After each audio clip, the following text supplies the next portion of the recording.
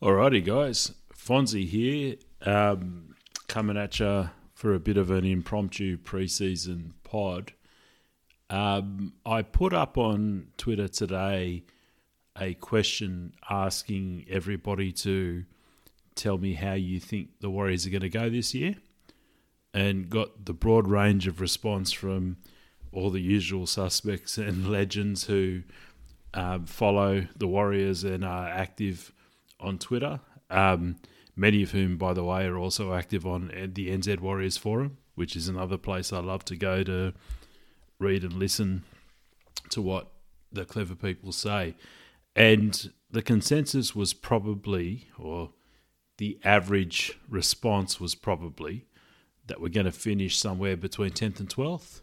But there was some, a bit of a broad spread, probably a few dudes going, this is our year, as they do. But most people who were being real about it were sort of putting us somewhere between 6th, 7th and 15th. And I read all that, which was really good to read, and came up with a view myself that I thought we would probably finish somewhere between 12th and 15th. And that probably came across as slightly pessimistic, given there's clearly a lot of good things happening at the club. You all would have heard our interview with Webby in December, and that generated a lot of sort of positive enthusiasm about Webby and about the club. And I personally feel every bit of that. I really enjoyed that interview. I think that guy has a brain on him. I think he's going to do a good job. But I personally feel like, we're really turning a big ship around here, right? So a lot of people want to talk about Toddy Payten, who came in and turned the Cowboys around from 15th to 3rd in 2 years. Well, from where they were to 3rd in 2 years. But in his first year, he finished 15th. And he's just come in 3rd in 2022. He did that on the back of a crop of very good juniors coming through that club, right? Now, we're not going to have that.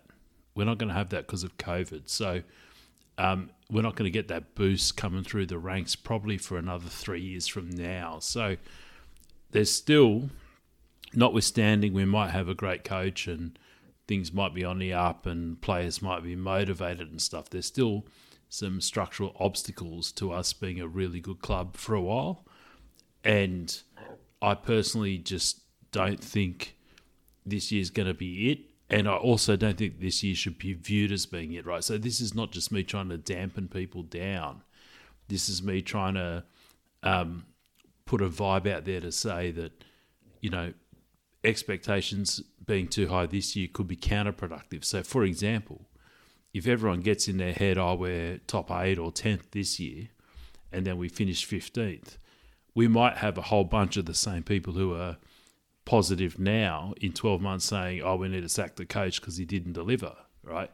Whereas I'm sitting there going, no, I don't think so. I think this year, 12th would be a really good result. And to be honest, it's less about results, more about performance. And I think, what this club needs is some stability and continuity around Webby, if we agree, and most people seem to, that he's the right kind of guy, right, who can grow with the club and do a good job. I think that, we need to have our expectations map reality, but we need to have our hunger, right, our hunger to win as high as it's ever been, yeah? Right, so expectation and hunger are two different things. You can be hungry for a win, but you don't expect to win. They're two different things. I think this year we need to be demanding good performance from our club and progression from our club, and we should be hungry to win, but we should not expect to win, because that expectation would be, I think, a little bit too far forward. So anyway, that's my take on that discussion, and appreciate everyone who jumped back on and commented on that little post I did. Now, part of the reason I'm a bit less positive than the average collective response I got is that I'm still a big believer in the importance of cohesion in footy. And those of you who've been listening to my pod for a while will be aware that I did a long podcast specifically on cohesion. I think it was a couple of years ago now. And I was sort of reflecting on exactly those themes today, and thinking about the challenges we've got in our roster and in our team this year around cohesion. So let's look at it, right? So we've gone from Reece Walsh as fullback, who's a small offensive-minded fullback who sort of is more a six playing fullback in some ways. We've moved from that to Chance, who's a defensive-minded fullback, better in yardage, whereas Reece was terrible in yardage. Different, just totally different player, like literally the polar opposite fullbacks you can have. And so we've had to deal with that. Then we're going to go from the sort of revolving door of halves we had last year to settle into an SJ and Te Mare Martin halves combo. Now, bear in mind too that Brownie and SJ both said for the last year that SJ was going to be your organising on-the-ball 7. And Webby on our pod said that's not how he wants to play SJ. He sees him as a 6, right? So we're going to be playing a structure that has 2 6s, where SJ's less on the ball and has less responsibility. So aside from Te Mare coming in as a new player, the halves are going to play differently. And so that just leaves Wado as the constant at 9, but of course he's going to have a different pack around him, right? So we don't still know for sure who our props are going to be. Obviously, Adan is going to be one of them, but is it going to be Barney as the other one? Is Tohu going to play up? Is Marata going to play up? You know, there's a lot of different options there, and it's still not clear. And you'd imagine they're trying all sorts of different combinations at training. And Webby has said today that he can see Marata and Barney each playing some time at middle. So my point there is to say that between new coach, massive roster turnover, I think is it 10, 12 players from the top 30 that ended the year have been swapped out, plus the players changing mid-year last year. The new coach's system, different training regime, and obviously the new spine I've just described. And it's not just a different spine, but it's a different composition of a spine. We're going to struggle for cohesion. And so my short-term pessimism just comes from my possibly higher importance that I place on cohesion compared to a lot of you. And so I just wanted to say that and then grab a section from the podcast I did a couple of years ago on cohesion and play it back for you now, because we've got many listeners now that probably weren't listeners back then, and anybody who did listen to it back then has probably forgotten. So I just wanted to replay it because I think it holds true, and I think it just helps us sort of ease into the new year as we watch this team and judge it, maybe with a slightly broader understanding of the challenges that Webby and the team are facing as they try and go from 15th to something much better. So have a listen, and plenty more to come on This Warrior's Life in the coming months, but this is a bit of a teaser for you in the preseason. I've long been a believer that rugby league teams, and probably people generally, like business and stuff, but certainly rugby league teams, are too quick to change things in response to bad outcomes. They're too reactive, right? There's a lot of reasons for that. You can go and read all this behavioural economic stuff. But I think that in the case of footy teams, there's a few unique factors at play. So firstly, results are, very obvious. You see them on the weekend. There's a whole media amplifier around those results that you don't get in other businesses, that you get in football. You got fans, and we need to take some of the blame, man, because when the fan base is going off, it puts enormous pressure on boards and stuff to make decisions. And I'll tell you right now, some of the people on the boards of footy teams and who are making decisions or influencing decisions around some of these things do not know more about footy than a lot of the people listening to this podcast. I will tell you that for sure right now. There are egos involved. There are KPIs involved. There are all sorts of reasons why there is a reactive tendency within sports, and in rugby league, I think we see that. And a lot of pressure builds up on clubs and on boards and on coaches to make changes, and it leads to what people call the action bias, right? Which is a bias towards doing something so that to be seen to be doing something or to feel like you're doing something, even if doing something is not the optimal thing to do. Now, I just want to remind you of some historical themes about our club, the Warriors. Okay, so we've never won a grand final. We've made 2 grand finals in 26 years. We've made the finals once in the last 10 years, right? So we are statistically chronic underperformers. Now, we've had 12 coaches in 26 years, right? And I'm not counting caretakers who did less than 10 games. 12 coaches in 26 years. We've had 6 different ownership groups in 26 years. We tend to perform okay in patches, for example, around origin periods before fading. And there's a few narratives about our club, right? Which is we have success when a great crop of Kiwi juniors comes through and are mentored by a few hard-nosed Aussies, right? That's one.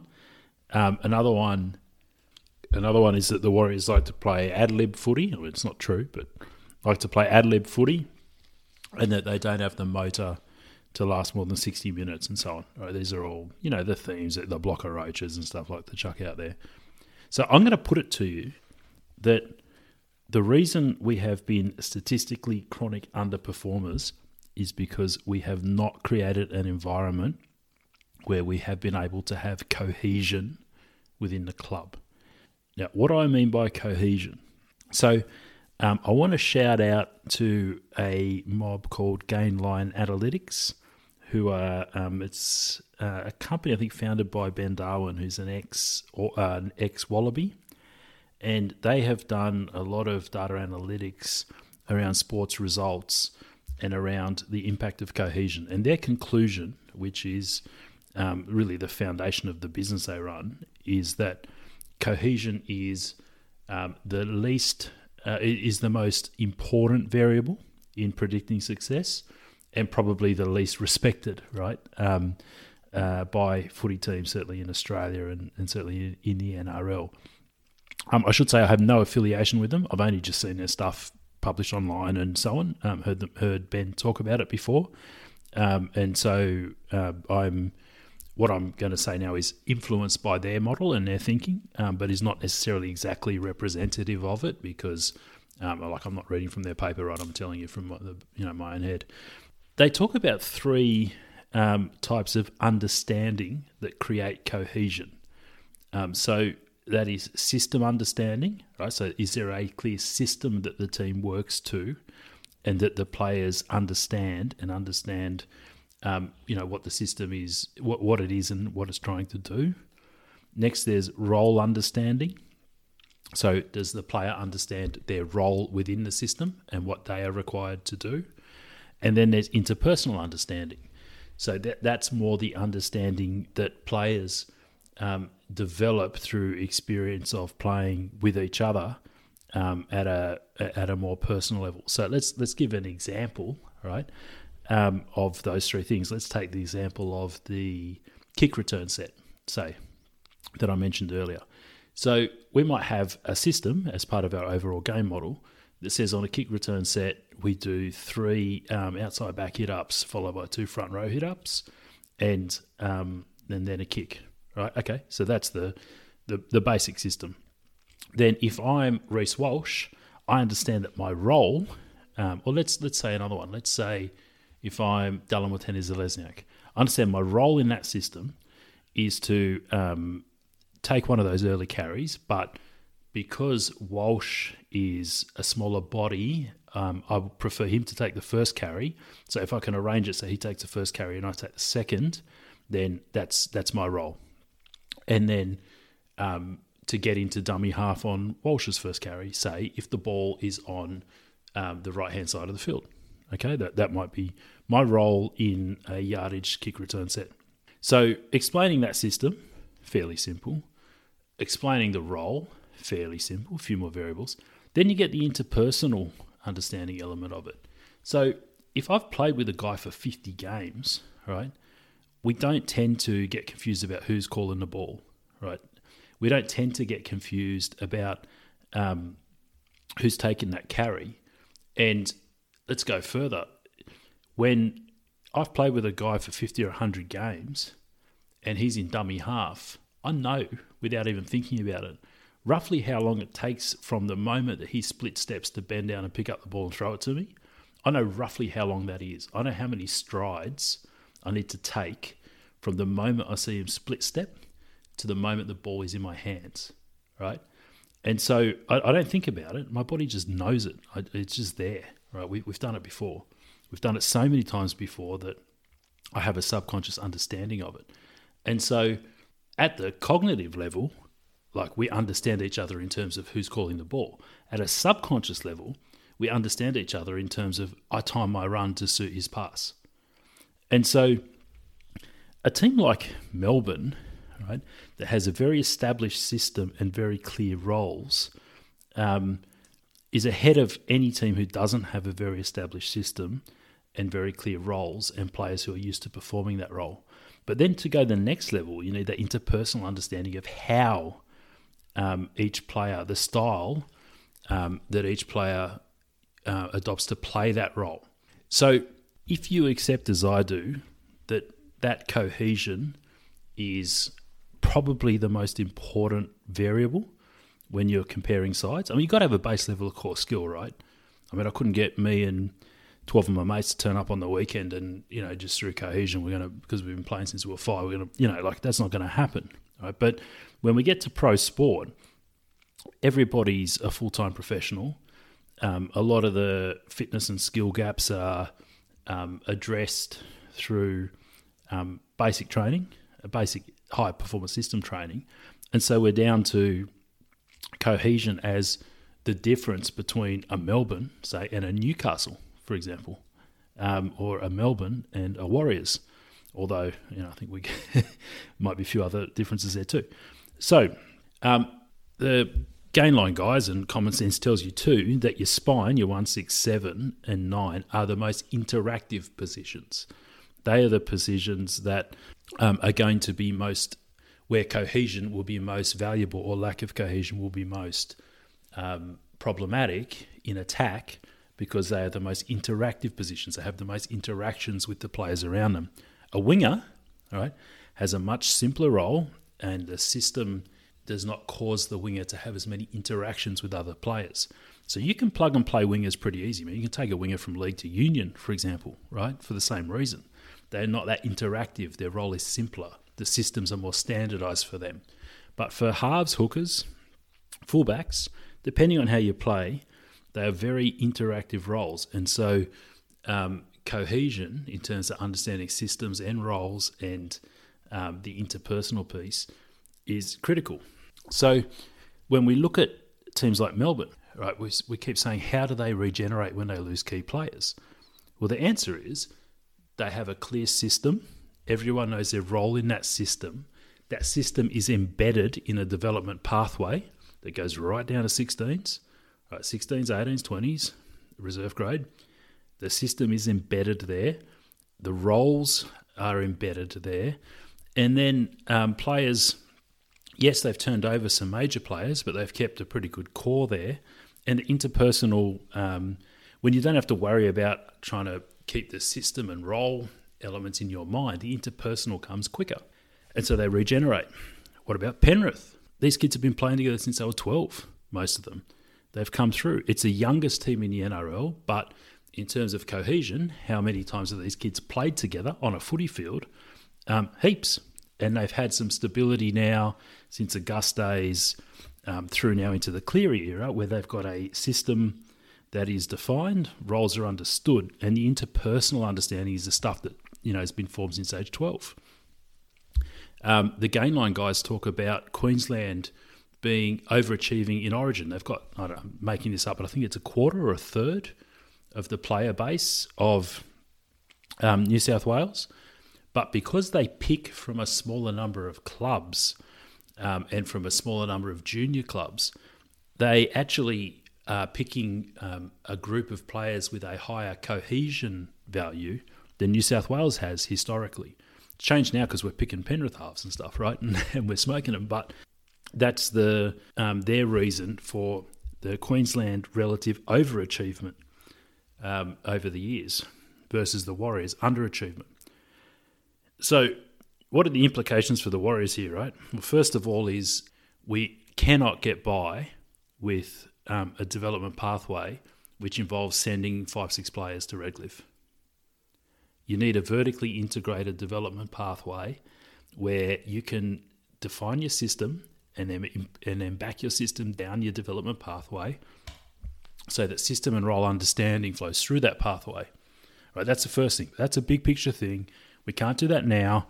We need to wait until COVID ends and we can sort that out. But that costs a lot of money. That's what I thought Gus was going to do. I didn't talk about Gus leaving in the news section. I don't have time now, but I'll come back to that later. But that's what I thought Gus was going to do. All right, and now he's not doing that, and I hope somebody is, but I'm not confident that anybody is. Then, once you've got that development piece sorted, you need enough continuity of your system and your key players. Now, every time you change a coach, he brings in a new system. Right? No coach ever says, I'll just use the old coach's system. Now, I'll say again, we've had 12 coaches in 26 years.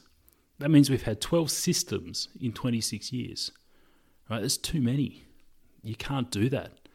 You have to have more continuity of systems. Now, if your system is completely busted and is demonstrably no good, then you need to change it. Right? I get that.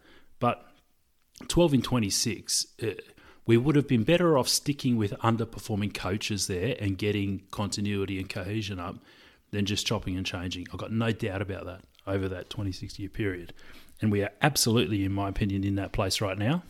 And then you've got roles. Now, this is where, let's look at some recent history. Let's look at Stephen Kearney. Now, I know most people who listen to this podcast think less of Kearney than I do, but I think there was a lot of logic to what Kearney was doing. All right, so the first thing is he brought in a conservative game model. All right, it was about high completions. It was about big wingers getting your set start, smaller middles keeping it rolling. He had Sean Johnson there, so really his good ball play was get some momentum through the middle, get early ball to Johnson, watch him step 3 blokes on the right edge and throw a cutout to a winger. Right, that was it. That was pretty much it. And then kick back to the other wing, basically. And that's a very simple system, at least as it relates to good ball. And it made sense to have a simple system if you're trying to get the club up to speed on a system quickly and trying to help players who probably didn't come through the best development systems in Auckland, let's be real, to understand their role in the system quickly. Then he tried to recruit Kiwis. Now, he did that because he probably had more chance of recruiting Kiwis. But back to cohesion and understanding, interpersonal understanding, they all played together as part of a Kiwi squad. They spent, 6 weeks over in England. And in 2018, when we finished, equal 5th, but one win off first, we had 3 members of the Kiwi spine. I think we had 10 members of the top 30 who were members of Kearney's Kiwi squad, right? So you can like or dislike Stephen Kearney, and we can talk about whether he deliberately did this or he just did it by accident. But I think that his strategy was consistent with an understanding of the importance of cohesion, right, around interpersonal, around system and around roles. Now, then Johnson got punted, and so suddenly you got Blake Green as your dominant half. Now, do you reckon you need to change your system if you got Blake Green as dominant half? Yes, you do, right? And do you reckon the understanding of roles in that high interaction space around your spine, do you reckon that's going to go off a cliff? Yes, it is. And then you change it again when Cody Nikorima comes in like round 10. And, 2019 was always going to be a basket case. Then in 2020, we get another ownership change. And Kearney only lasts 5-6 rounds. We end up with Todd Payten, who actually finishes the year well. Now, everyone wants to tell me that Todd Payten's a great coach, right? Well, Cowboys fans aren't telling me that as much as Warriors fans are, but let's look at it through the cohesion lens. So how many new signings did we make for 2020? The answer is 1, Wade Egan.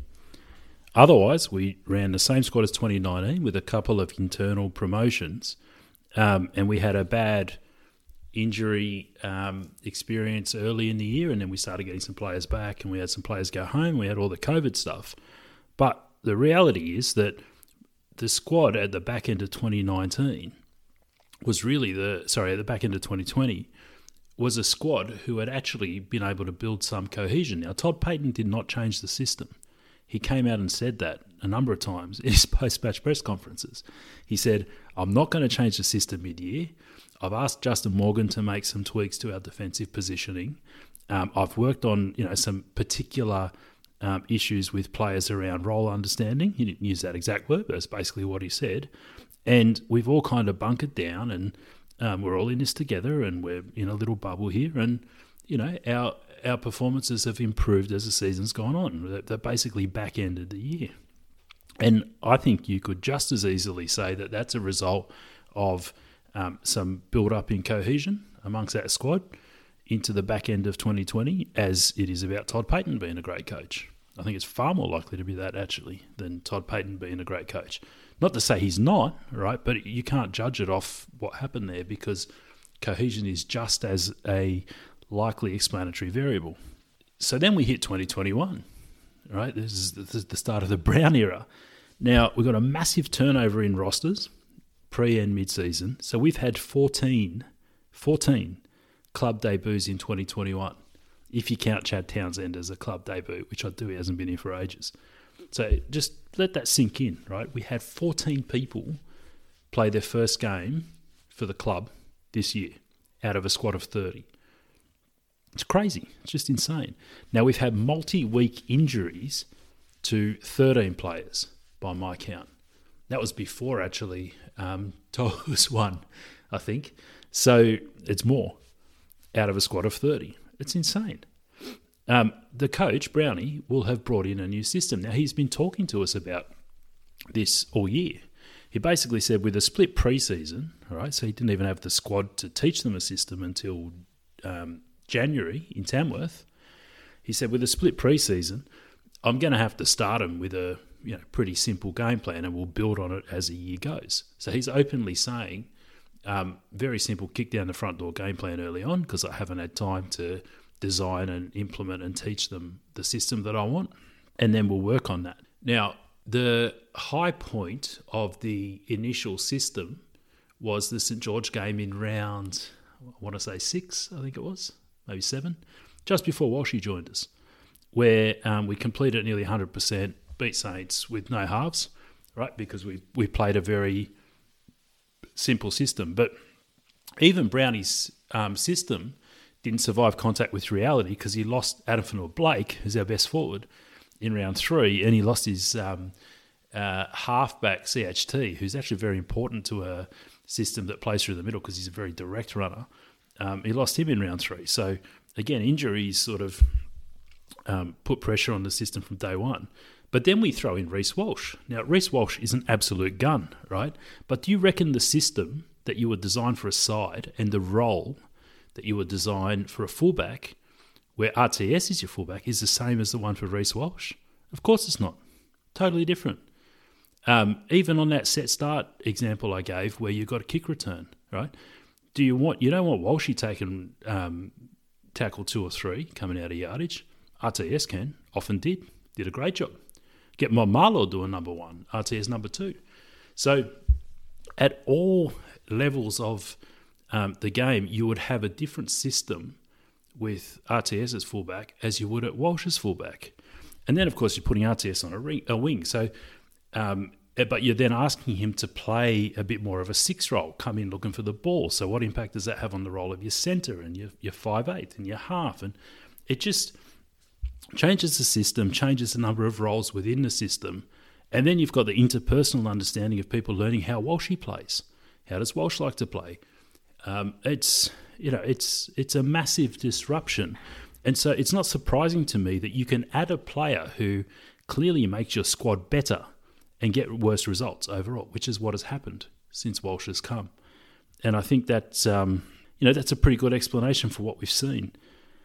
And whereas the hope at the start of the year was that we'd have a back end season, right, where cohesion builds through the year and we finish strong. And if you listen to my podcast early in the year and my season preview, that's kind of what I saw happening, or what I hoped would happen was we'd start simple and choppy, and then sort of around now, sort of around 16, 18, 20, we'd go on a run. And I thought that because I thought that the spine, the forward pack was good enough and the spine was good enough that when cohesion kicked in, it'd be enough to put us into that top, 4 to 8 range.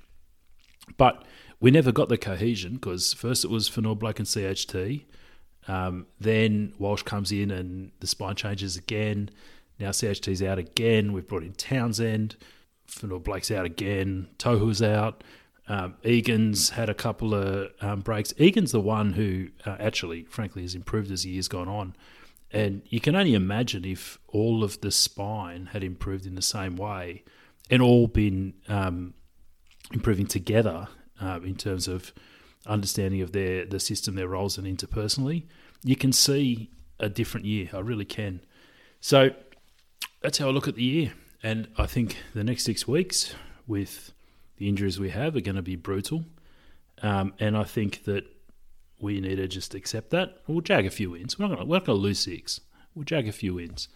But the year now is all about identifying who should be where next year.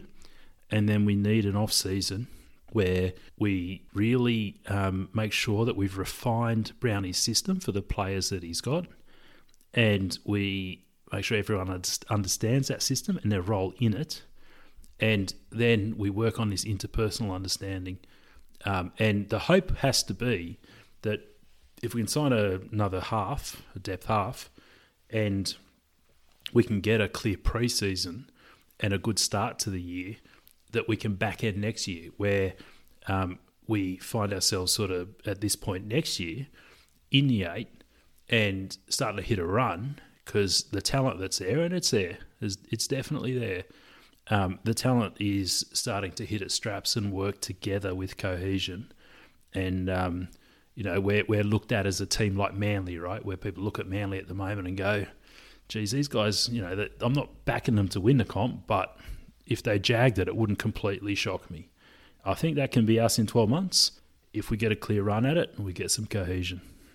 Alrighty, guys, it's been an hour and 10 minutes, so I will stop. There is a lot more I could say about cohesion and about the way you can tell the Warriors story through that lens, but I won't today because I've asked a lot of you, and I would love to be challenged on this, right? I would love you to go and have a quick read of some of the gain line stuff and tell me what you think.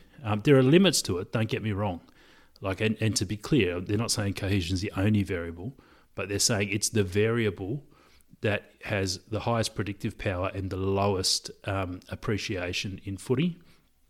I look at the Warriors and it's a case study in a lack of cohesion. It's a case study in that this year, and it's a case study in that since its whole history. All right, guys, till next pod, hang tight, better times will come, and go the Warriors.